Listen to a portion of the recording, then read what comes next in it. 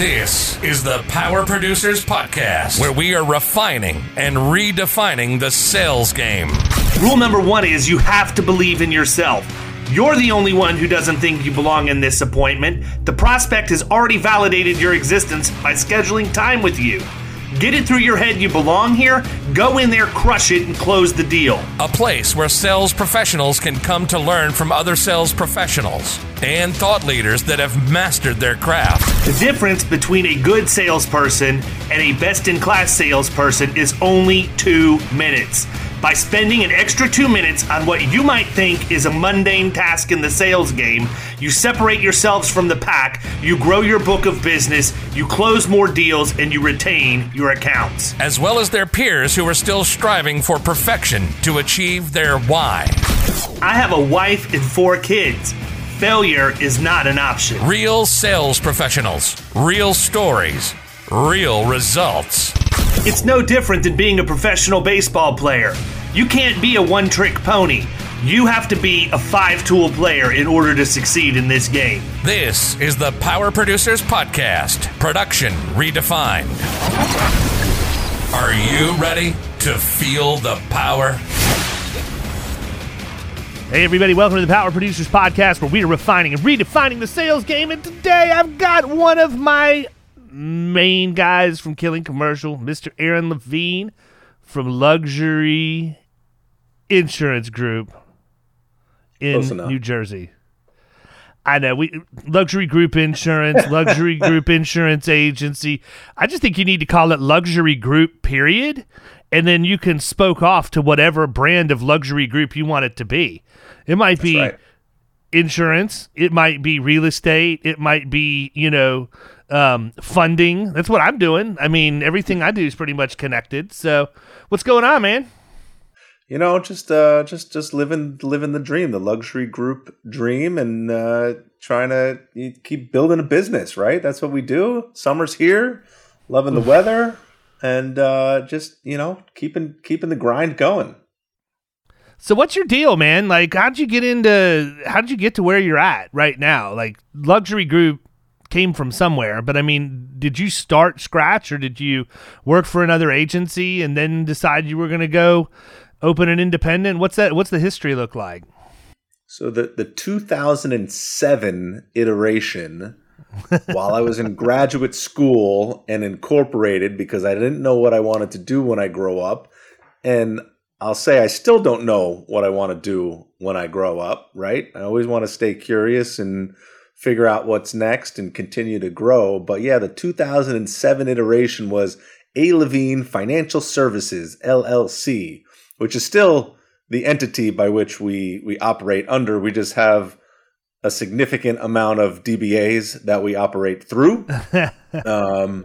We moved into the LG Insurance Agency. There was a G at one point in the business. I didn't want to drop the G. I also don't want to keep my name in the business. I want the business to be able to stand for itself and not just be, a series of letters and be the only business, right? The Aaron Levine and Associates. It's nobody cares about Aaron Levine and Associates. Let's try to be a little bit bigger. I'm not a big fan. I mean, I know I probably pissed some people off by saying this, but it's fine. It's my opinion, and I'm entitled to it. I'm not a big fan of like the family named agency. If you're going to be in the middle market, if you're Main Street USA, and you're going to sell personal lines in your town of 20,000 people and small commercial, and if you have a couple big commercial accounts in that area, by all means, it's fine. But if you're going to go compete against the big boys, you can't have a small town agency name. You just can't do it. You have to be luxury group. Period. You have to be the luxury group. So we kept the LG, and we just redefined what the LG stood for, and we went luxury group, LG Insurance Agency, and that's kind of, we stay away from the LG Electronics brand. Although if somebody Googles, right, my LG TV is broken, right, they look for the insurance word when they're Googling it. So we'll get phone calls from people asking, if we insure their televisions and their phones. And, every once in a while we'll play the game, and my staff knows that they play the game, and we'll go through the process. But we've got a lot of calls for broken televisions in our day. That is hilarious. I actually have a competitor that has a very similar name that has risk partners after it, but it's a holding company for other agencies. Big group, actually. But I actually rank higher on Google when people Google them than what they do. So Right. I end up getting a lot of inbound calls from people who are upset they haven't gotten certificates of insurance, or they're irritated about a service request, and they call us.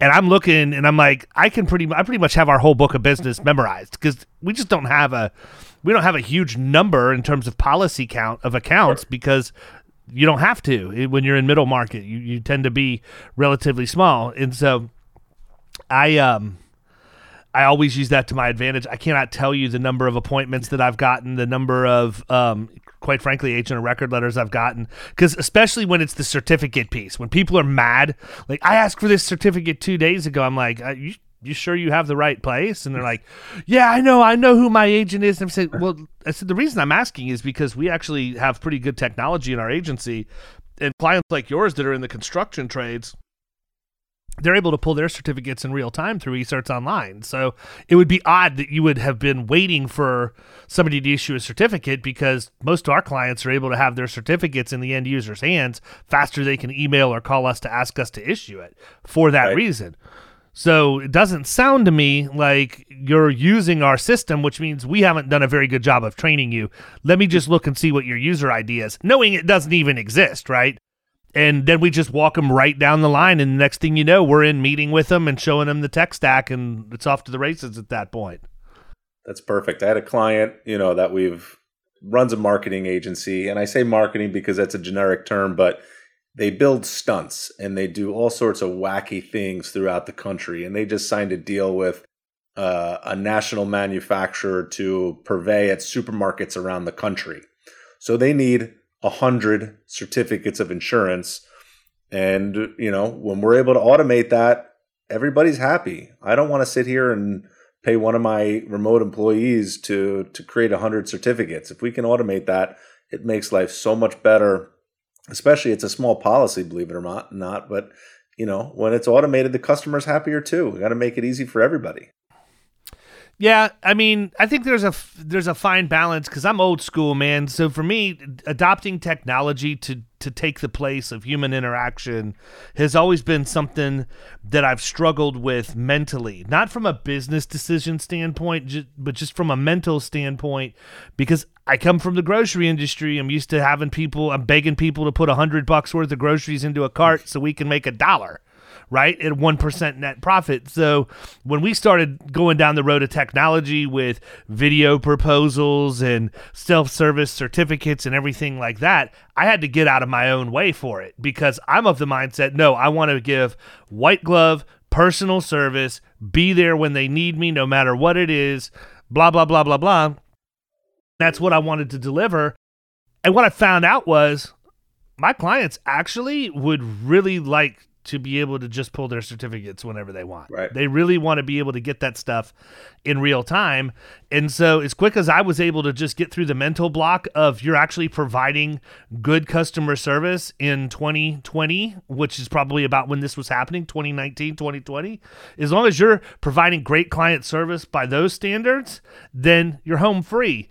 Quit worrying about what you did 20 years ago when you were in retail running grocery. It's not even the same industry, but I think that's a big mistake that a lot of agencies make in their thought process, is that we get so caught up in technology that we feel like that it's taking away from the human interaction and the client experience, when in fact, if you take the time and really make sure you're not spreading yourself thin and you're only investing in that tech that makes sense, then you're enhancing the client experience. You're actually making your client experience so much better. It frees my staff up to be able to do heavy lifting and deal with the things that really matter or are really important that require a human. And so now that I'm of that mindset, life is so much easier. It also makes it really easy for me to identify those technologies that we want to invest in and bring into the agency and the ones we don't, right? Because there's some things out there that are really good tech products. They're just not for my agency because they're not designed to solve a problem that I have. So talk a little bit about is you guys, I mean, because look, I know you write high net worth stuff, and I know you've got some really nice middle market accounts that you're writing just because, we've talked through your involvement in Killing Commercial, but I'm interested is you've built the agency out and you've put that service platform together. What's your tech stack look like, man? What do you have in place right now that you would say has made a difference in the way you guys are doing business? There's a few things that in the tech stack, and our tech stack needs a little bit of work with respect to some of the automations and some of the instant gratification pieces of it. But as you're talking, I'm thinking, a good tech stack is the white glove that we're providing.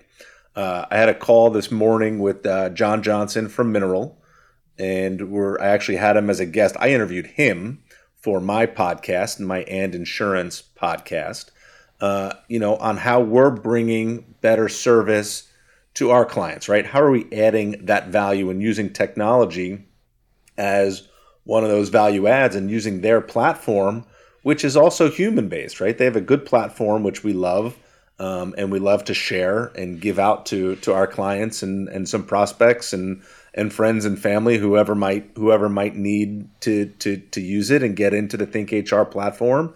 But it's, they have 90 people behind the scenes able to answer questions when shit hits the fan, right? When you call that 1-800-OH-SHIT hotline, you need somebody on the spot to be able to answer you. And you're not going to the resource sometimes center. I'm calling for sometimes I'm calling for myself, man, because I need to know the answer. Right. So it's one of those things that there's still the human interaction is super important, right? So we use the Think HR platform for a lot of our clients.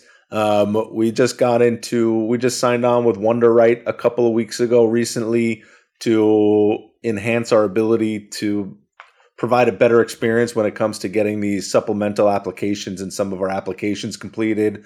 We just had a real estate office. We were waiting 3 months to get the renewal application in, and the renewal's tomorrow. We got the application back on Friday, right? So this was pre-WonderWrite. We forget about it. It goes missing. It's in suspense. We don't want to keep following up. Using tech to help us get that along is making the process so much easier, especially for new clients. So we're liking the WonderWrite to help with the application process. And then our favorite recently has been the Loss Runs Pros. Right? Yeah. Using that technology has been that's the best thing we've signed up for in 2022. I'll tell you that. That LRP, man, is awesome, and it's great for our client experience because, hey, just sign here and we're going to help you get your loss runs that you need to get for us. And if there's an issue, we'll be in touch, and the team at LRP is going to help along the way. That's been invaluable so far this year. I think we've used it, 24 times, and we've also used it not just for prospecting business, for our own business. We're using it to start putting loss runs into a calendar of when we need to get them for our renewal process. Let the technology help us along to make things better. So my staff has been loving that piece of the puzzle. I'll tell you what, man, the other thing, I just thought about this while you were sort of talking about what you were doing with Loss Runs Pro, but another thing that agencies should be doing, including ours, for that matter, is if there's a way to automate that, whether it just be an automated task reminder or if a way to use Zapier to force it to do it, but quarterly. Just every quarter, order the loss runs and have them sent out, so you do your claims reviews and everything, right? Right. And that way, that information's already automatically there, or whatever that cadence needs to be. I would be interested in talking to Brendan at Loss Runs Pro to find out if anybody that he knows is actually using it for that purpose right now. I certainly couldn't be the only person who's ever thought of that, and definitely didn't do it on the fly. So I think that would be really interesting. I think the other thing is with your real estate account, one of the nice parts about technology is it becomes a scapegoat for me too. So I can actually know that these people have been sitting on an application, and so maybe I risk the annoyance factor of reaching out one more time. I can just say, oh, I'm so sorry. That's an automation that's built into the technology. The system sent the email. I didn't mean to do that. But I mean, truthfully, those are all three of those tools are really good tools and are things that we use at Florida Risk Partners. the thing with Mineral specifically, and Mineral not so much as much as what KPA is like for us, because we use both. Both companies know we use both because they serve two completely different purposes in our agency. But man, we have to be able to make sure that these people implement this stuff. Like, Mineral works if you're actually implementing Mineral, and they do a good job of onboarding clients and helping. But I mean, one of the things that I've invested in, and it's worked really, really well, is having somebody that does nothing but make sure that these people are using the technology the way they're supposed to use it. They're actually logging in. You know, we have people that even to this day, we've provided them with user IDs to eCerts online maybe a dozen times, and they quote unquote can't get it to work, but yet we have the log records showing that they've been in there and doing this stuff. And I think sometimes it's just some of the older school companies are more resistant to change. We don't bend. I can't run my shop, around how my clients are going to dictate they've always done business. And I want to clarify that comment. I'm going to do everything I can to make my clients happy, right? But I can't just automatically have 15 different sets of rules depending on who it's going to be.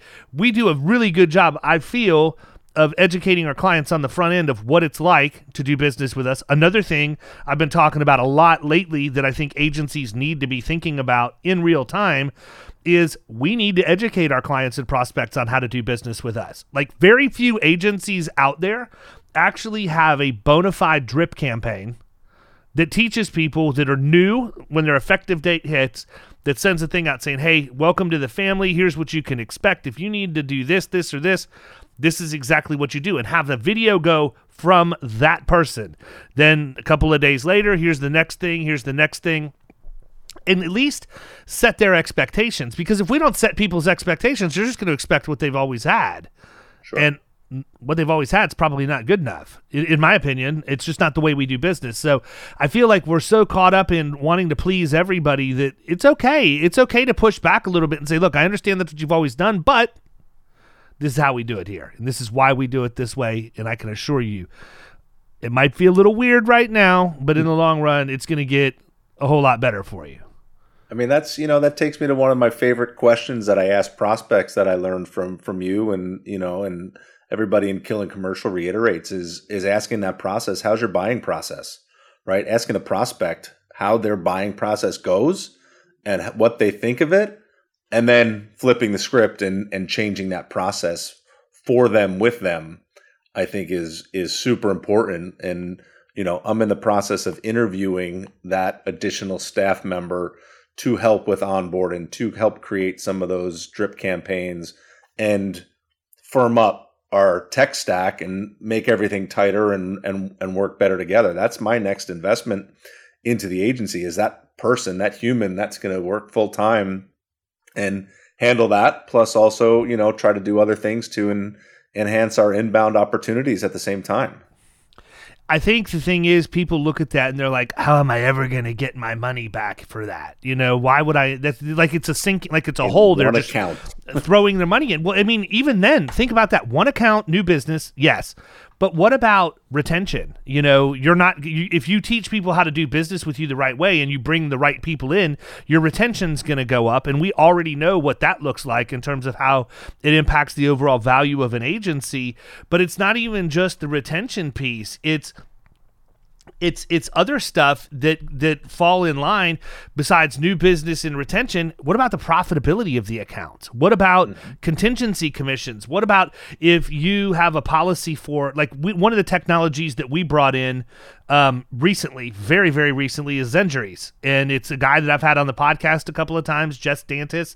But they basically take all claims, all workers' compensation claims management off of our plate and put it in the hands of claims professionals through a mobile app that's unified, where everybody is communicating in the same sandbox. I'm getting push notifications of updates and everything else. My client's taking pictures of what happened. They're filing the claim. Like, it's just insane. But you're seeing loss ratios drop substantially.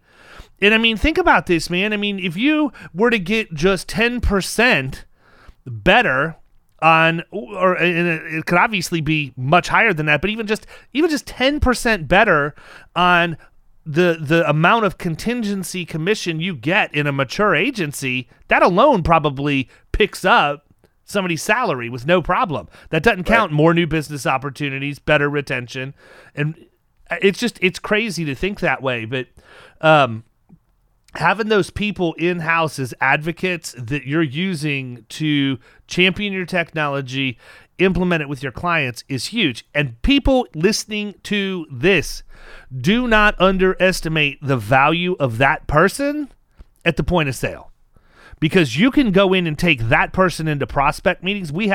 I shared it after one of the calls that we had in Killing Commercial, but a discovery form checklist that we use that talks about, like, it's essentially nothing but a bunch of wedge questions, but we have the answers for them, and it has to do with how we're building the employee handbook. Question of, do you have an employee handbook? Great. When's the last time you updated it? Good. Do you have a way to track changes as they happen legislatively? Talk to me about your training program.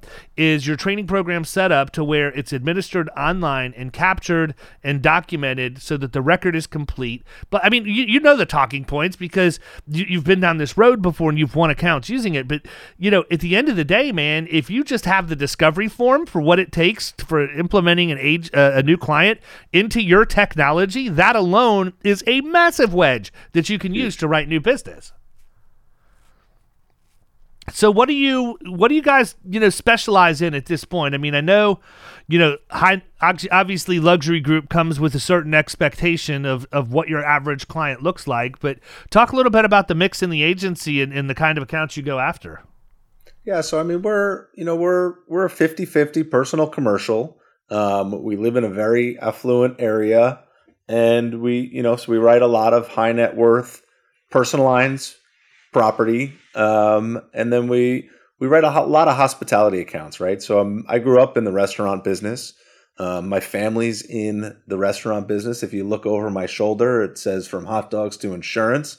That's one of my first write-ups in the Asbury Park Press back in 2000 and I don't know what year that was, 2010, something like that, right? That was my first real press article that came out. But my family's in the hot dog business, hot dogs and French fries. My kids love it. So do I.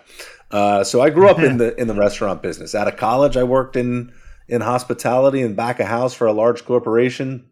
So I know restaurants in and out. And so we like to, we focus on some of the mid-sized chain restaurants. So we have chains doing upwards of $100 million in revenue, including liquor.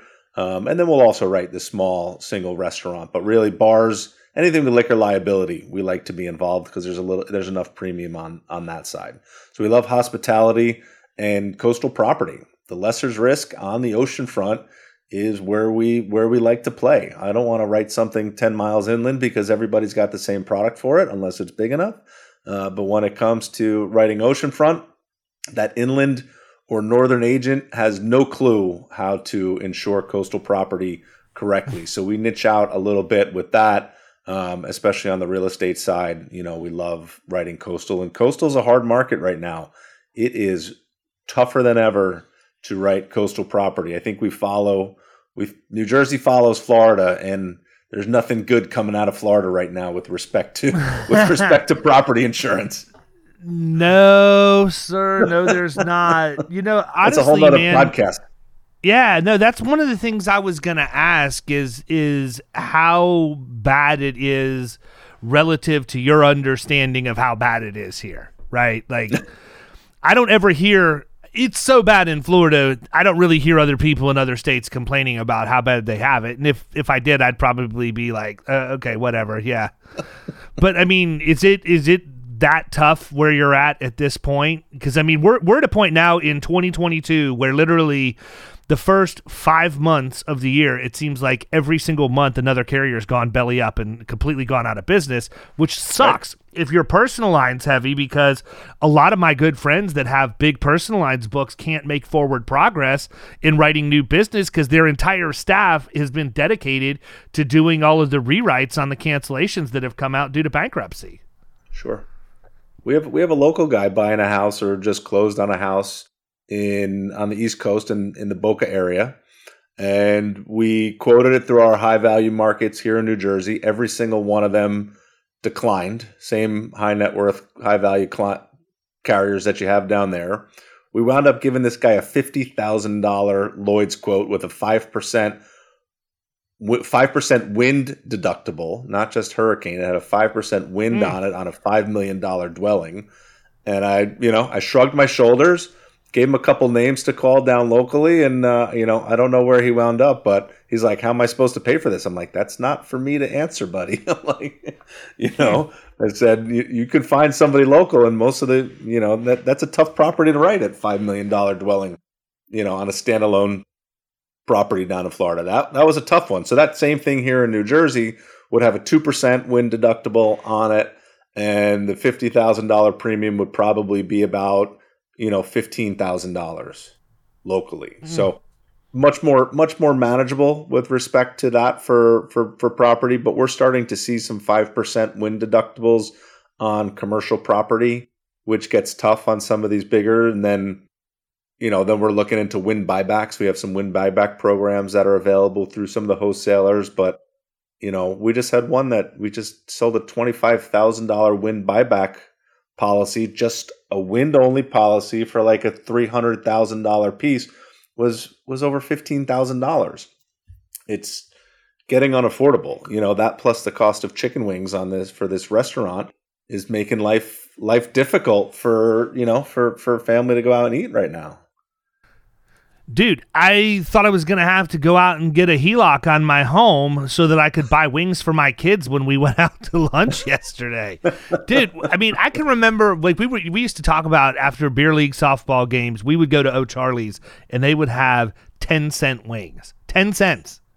And this is not, yes, this is a while ago and we want to live young the rest of our lives. But I mean, this is early 90s. Like that's not horribly old. I can't believe that wings are over $2 a piece now.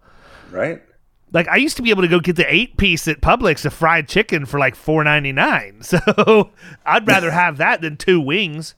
But it's crazy what's happening to these companies right now. And I mean, I hate to say it, it's probably still just the beginning.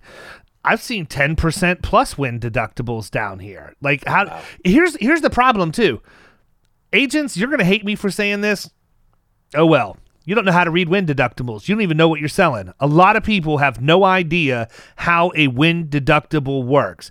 Is it by building? Is it by location? Is it by subject of insurance? Is it by total insurable values? How about a statement of values? When's the last time you actually had your client fill one of those out and put it on file with the carrier? What does the policy say about statements of values and how often you should do that? And what happens in the event of a claim if you don't have one on file? I mean, I could go for days on just all of the property stuff. People think, oh, well, David, all he knows is workers' comp.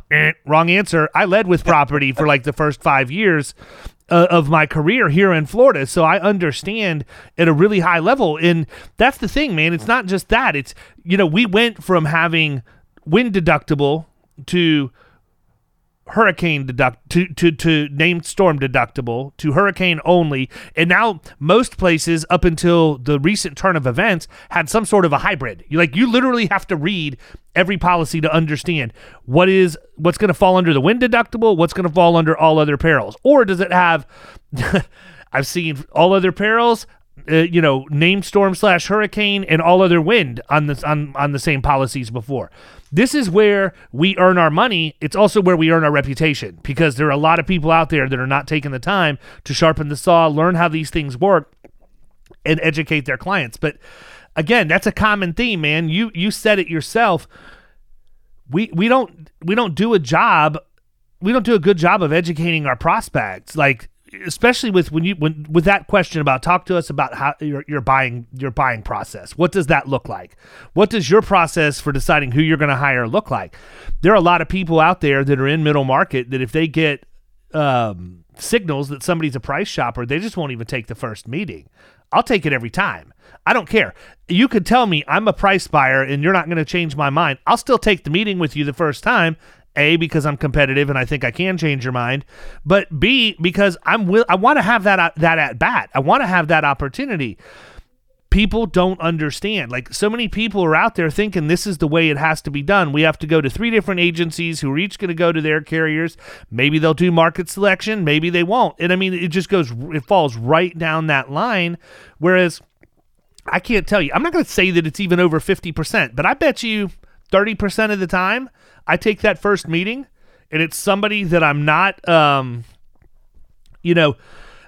I don't have a relationship with, that, they just haven't been taught that there are other ways to do this besides just putting it out to bid every year.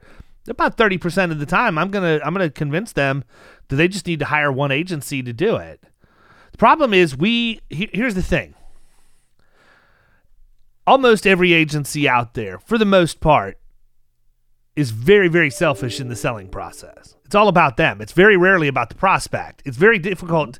And think about this. What's the first thing we do? We go in with a beautiful colored folder with our information on it and it's stuffed with a bunch of stuff about our agency that they're probably never going to read. And we're going to talk to them about all of the things that we do and everything. Very, very rarely do we go in and it becomes 100% about them. And that's really where the delineation needs to happen. When we go do marketing drops, we may have one piece of paper in our marketing drops that says anything at all about Florida Risk Partners. And that's in the event they just get nosy, want to make sure we're legitimate or whatever else. Everything else that's in there has something to do with a problem that their business or their industry is facing that they could literally use that's worth something to them if they just take it, read it, and use the information. And I think that we go in and we become so ingrained in talking about why we're the right selection that we're not even taking the time to understand the selection process. How do you know? How do you know you're the right selection before you ever walk in, right? There's plenty of times I've told people no. It just doesn't make sense. You're not going to be a great fit. I have nothing bad to say about you, your company, or anything. You've obviously been very successful. I just know how we operate, and I know our value proposition, and you seem to be very steadfast in the way you do business, and rather than me try to change that, it just probably doesn't make sense for us to engage. Well, they may say, well, no, I do want to hear more because I feel like we could get better here, here, and here. Great, carry on the conversation. Or they're going to say, you know what, thanks for not wasting my time. My favorite thing to do is, when you go into a prospect, you're learning about the prospect, you close the meeting and they're like, don't you want to see a copy of our current policies? We're going to talk about the insurance, So taking them out all the way outside and talking about everything about them and the process, you forget about the actual insurance policies that pay our bills, right? So when they say, when they're the ones that say, hey, don't you want our deck pages? Like, yeah, sure. Send them over if you don't mind. When you have time, send it all over. Mission accomplished. We got them to offer it instead of us asking for it. Yeah, and a lot of times I'll just tell people, look, if you feel comfortable sending that to me, feel free. My rule of thumb is I don't typically copy off of other people's homework. I have all the ability and the letters behind my name to prove I understand how to structure your insurance program. The reason we would typically ask you for deck pages or things like that is just to get a general understanding of the exposures that you have based on how things are currently written. But I don't even really put much stock into it. So if you want to send it, great. Otherwise, don't. Just know that if you don't send them to me, there's probably going to be an email or a couple emails with a bunch of questions that you're going to have to answer that you can save yourself that time if you shoot them over now. Perfect. Want to black out the premium? Black out the premium. Whatever, man. I love when they do that. You still got to hold it up to the light and you can still see it. 9 times out of 10. Yeah, 9 times out of 10, all I got to do is put it in my scanner, and the backlight on the scanner makes it to where you can read it when it's on the computer. My favorite thing to do is when they send me the deck pages and stuff with premiums blacked out, is I will do a premium versus loss summary, and I'll also do a comparison using the blacked out numbers because I can see them. And I never mention it. I just send it to them with their existing numbers, and I always wish that I had a hidden camera that would show me kind of what that reaction looks like after the fact. When they open it up. We had one recently. It was a bar. They didn't want to give us their current deck. I said, no problem. But I knew who they were with. So I was able to go do a comparative quote in the same exact insurance carrier to know exactly what they're paying. And then I was able to go back and tell them confirm what they're paying with them. They're like, how did you know? I'm like, it's, the data's public. There's no secrets. And we're not all about keeping secrets. We're going to keep it all open and honest. Yep. So talk about producers, man. How many do you have in the agency at this point? What's the mix look like for inside versus outside? Are they specializing in anything? Yeah, man, you're still talking to number one. Unfortunately, I got Majid, who participates in some killing commercial stuff. He's out in the street prospecting, knocking on doors, doing marketing drops. My internal team, I've got 4 people on staff that are capable and qualified to sell on the inbound. So we've got a decent mix. I'd like to pick up on the outbound stuff and also work on the inbound. And I'm working on a few different things. I mentioned I'm interviewing right now to bring in, that next person to help some things, and also working with my marketing agency to work on my personal brand a little bit more. Right? How do I become the subject matter expert? How do I make it to be in the industries that we want to focus in, that I have to be the guy that they have to work with, right? So we're working on some ideas to enhance our inbound capabilities, plus our networks, plus working on the marketing drops. We have a cool marketing piece. I had custom soap made, right? So I had bars of soap, cool. Full size bars. I should go get one. And people, I don't even know where he's going with this right now, but you probably should get your pen and paper out and start taking notes, because I have a feeling this is going to end up in a really good spot. My apologies for interrupting.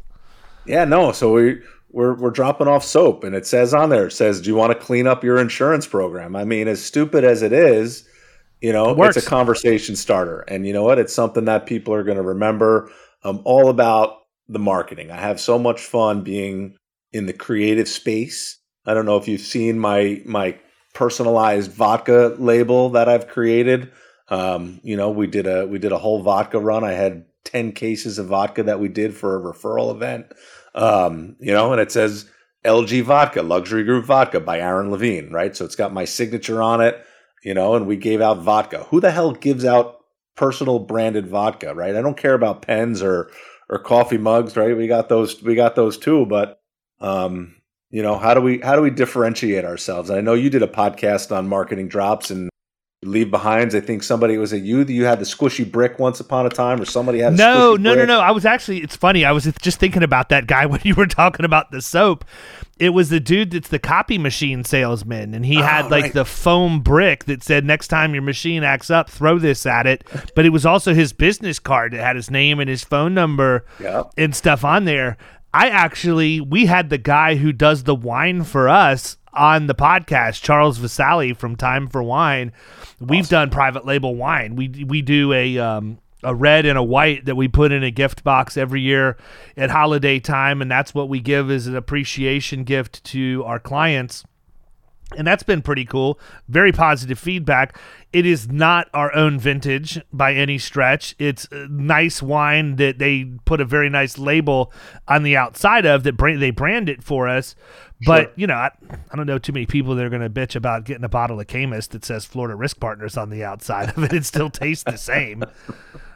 Still tastes the same. It's all about what can you put on the shelf that's not going to get thrown away. I'm looking at I have a wine carafe. I had etched wine carafes made once upon a time. We did a wine tasting event for some referral partners. We had a wine expert from AIG come in, and we had realtors and financial advisors and people that deal in the high net worth space, as our guests. So everybody got wine glasses and a wine carafe from us as their gift for attending, plus education from one of the top wine authorities in the entire country, during a wine tasting. I think we spent like $4,000 on wine, to do a tasting for 25 people, so keeping ourselves relevant and interesting has always been on the top of my mind. So let me ask you this question, man. You're a sharp dude. When you're looking at putting soap together and you're going to make this part of your marketing process, and, look, I could spend a lot of money on the creative end of my business, like an unlimited amount, honestly. How do you look at that and decide this is a good investment for us to use, number one? And number two, once you got Majid out there slinging soap, and I want to talk about him in another minute, but when you have him out there or you're out and you're using the soap to gain people's attention, how are you measuring ROI on that? we're a ready, aim, fire kind of operation over here. The soap's not expensive. The $2.50 that it cost me for a nice bar of soap. So we're using our CRM to track when things are getting dropped off and where our follow-ups are going next, and to make sure it's worthwhile to continue the pursuit. But at the same time, we like the branding aspect of it, right? How do we continue to get our name out there? So the billboard aspect of it is important to us. So, I have trouble measuring the ROI on a lot of on some of the marketing stuff, the branding related activities. But it's, it all comes back, right? Keeping your name in the public eye, especially when we're dealing local in our communities, it all funnels back to us when people share on social media, when it goes back to somebody else through chambers of commerce, through different networking groups, we always see it coming back, but I'm not measuring a dollar for dollar ROI on that. We're just trying to keep track of where things are going and, keep the pipeline full. You actually just answered the question exactly the way I wanted you to and was hoping you would. The point that I'm making is this. There's a big difference between focused marketing efforts and brand awareness campaigns, right? Like, it is really, really tough. If you're putting brand awareness stuff out there, soap, whatever. Like, one of the things that we do is get private label water bottles that we put in coolers full of ice, and then have my kids walk around the 4th of July parade handing out bottles of water to everybody who's there for the parade and thirsty. That's got Florida Risk Partners contact information. That's it. My kids are not talking to people about their total cost of risk when they ask them if they're thirsty and would like a glass of water. I have no idea if those people ever are going to come buy from me because we gave them water when they were thirsty, right? Sounds like it would work, but I don't look at it that way. I look at it as, if it's just one more place they see my name, it puts them one step closer to buying from me or talking about a friend saying, hey, have you ever heard of this company? It was pretty cool. This guy had his kids out handing out bottles of water at the 4th of July parade. What do they even do? Because it doesn't say, right? Just Florida Risk Partners, blah, blah, blah. And I think that's where we get caught up a lot as agency principals. When we look at how we're going to spend our marketing, we don't take the time to segment it out to focused cost per acquisition, cost per click. If we're smart enough to outsource that to somebody who does it, which we are at our agency, let them handle that piece of it. But as far as the brand awareness stuff, the just getting impressions, if you will, whether it be digital or whether it be, in person, I don't know how you track the return on that. There really isn't. To me, it's the billboard on the side of the road from 50 years ago where that used to drive business. Now you have to be a lot more creative than just having a billboard on the side of the road, which, by the way, that always has intrigued me as well. Like, how did people do they pull over to the side of the road and get a pen and a paper and write the number of that person down? Did they memorize their name? Like, I don't even know, when we didn't have cell phones, why billboards on the interstate were even a thing. They weren't. It was brand awareness, people. That's the point. You put it up there, thousands, if not hundreds of thousands of people drive by it. They see it. At some point, it attaches to their subconscious.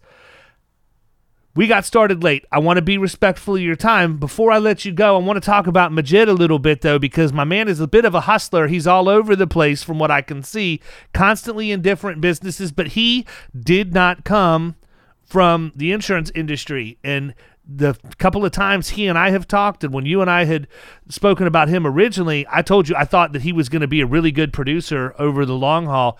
Talk a little bit about that, because my man was out like selling cable TV, was he not? He was door knocking, selling cable TV door to door. He was a one-call close, knock on the door, and hope to walk away with the sale. So getting him off that one-call close, I was going to say that had to have been tough. Dick is tricky. There's a lot to learn coming into this business, especially to sell into the middle market. But he loves being out, knocking on doors, and creating new contacts, building relationships. And my goal is to get him to not talk about the insurance, because he wants to talk about the insurance, but he can't talk about it as well as I can. So my goal for him has always been to just, say hello, be the catalyst that gets the conversation started, and then we can start checking off boxes and going from there. So he's knocking on doors, he's hustling, he's building relationships, and he's using the phone and making some great opportunities. We just closed a nice big case last week that he brought to the forefront. I think it took him about a year.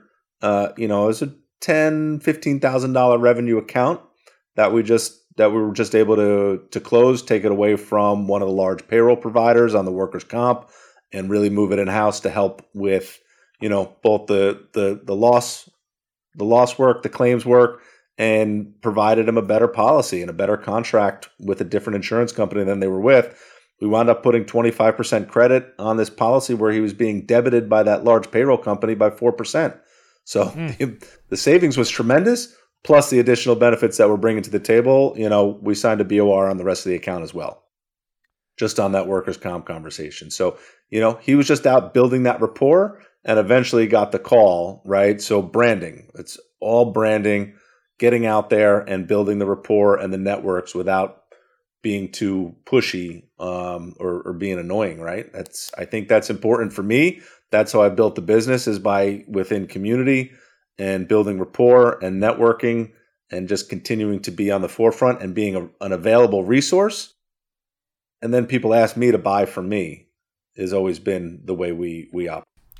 Yeah, I think the biggest thing, like if I'm giving any agent out there advice, the reason that it's probably been a little bit difficult, not difficult, but the reason it takes time for a guy like Majid that came in doing what he was doing to turn around and sell white glove, high touch, very personal brand, you're no longer selling that commoditized product, right? Once you figure out that your product is your agency, it's your people, it's the value that you bring, and you focus the conversation around finding out what problems that prospect has that you already have the answer to. You don't need to go in and tell everybody every ounce of technology you have, all of this stuff. You formulate your questions around what you have. You presuppose that this is what's going on because this is what we're seeing in the industry. You can even set the table up correctly. Hey, I understand there's a lot going on with manufacturing right now, that it's difficult for you to find jobs for people to come in because, for crying out loud, people are flipping burgers making almost $20 an hour at this point. That's what you used to pay a machinist, man. I mean, it's crazy to see. And you go in, you establish credibility, and you start building rapport with them to show you have some general understanding of what they do. But then all you're doing is you're asking questions. Instead of me saying, hey, we have the ability to give you an online handbook for HR, you could say, talk to me about the process you went through when you built your HR handbook, your employee handbook for your company. Several things could happen from that. They may not have one, and you're going to find that out. They may have paid a lot of money to an attorney to build it. Guess what? That should set up a red flag that says they paid a lot of money. Chances are they didn't want to pay a lot of money to have it updated. It's probably stale. And you can go right down that road.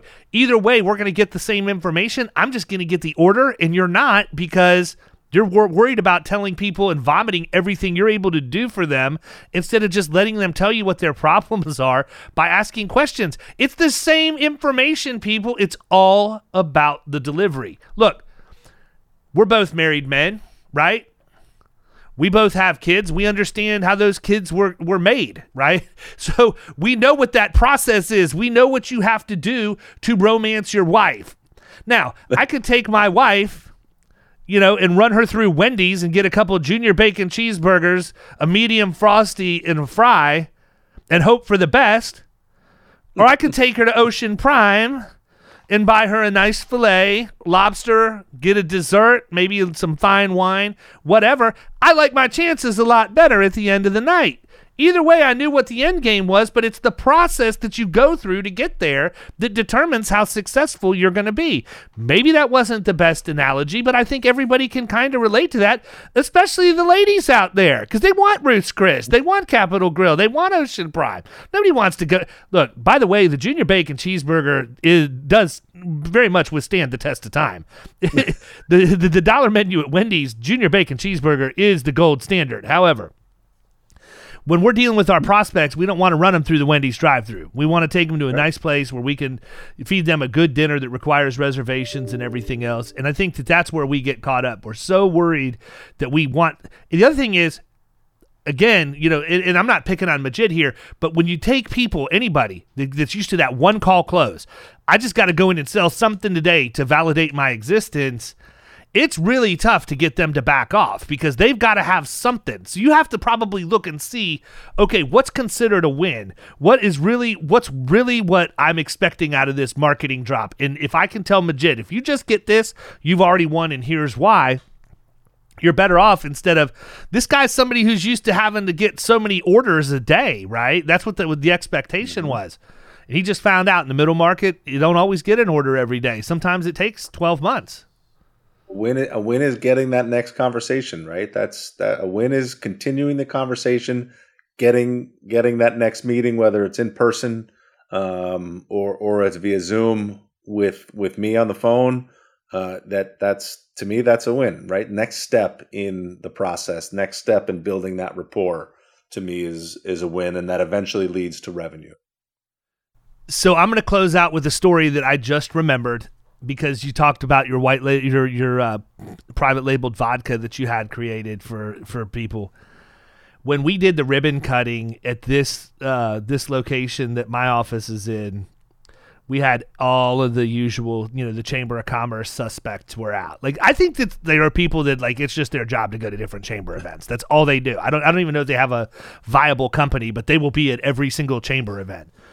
And I did everything myself. I didn't have a ton of money at the time. I catered the entire thing myself. I did all of the cooking. I started like 2 days ahead of time and went to Restaurant Depot and got a flatbed full of everything I needed. And people liked it. But one of the things that I did was I had drinks, and I created a drink that we called Risky Business. And I marinated pineapple. I did pineapple infused vodka and blueberry infused vodka. And I'm going to give everybody, if you want Risky Business, this is how you do it. You put pineapple into a 1 quart mason jar, fill it up with vodka, seal it. Blueberries, 1 quart mason jar, fill it up with vodka, seal it, and then get you a quart of simple syrup. That's it. 1 part pineapple, 1 part blueberry, 1 part simple syrup. And I can promise you those chamber ladies are going to party like they've never partied before, because we had to get DDs for people that were in our office not wanting to leave that night. So it goes down so smooth, but I hope we're bringing some of this to Key West. I want some of that. I can make that happen, man. I can make that happen. Well, listen, I know you got a lot going on, brother. I really appreciate having you on. I've been wanting to have you on for a while now, and for whatever reason, it keeps slipping my mind. But definitely look forward to seeing you here in a couple of weeks, man. It's going to be a great time down in the Keys. Looking forward to it. Thanks. All right, brother. Have a good one. You've been listening to the Power Producers Podcast. You can follow Killing Commercial Insurance on Facebook and YouTube. And if you want to take your game to the next level, check out our book, The Extra 2 Minutes, and our website, killingcommercial.com.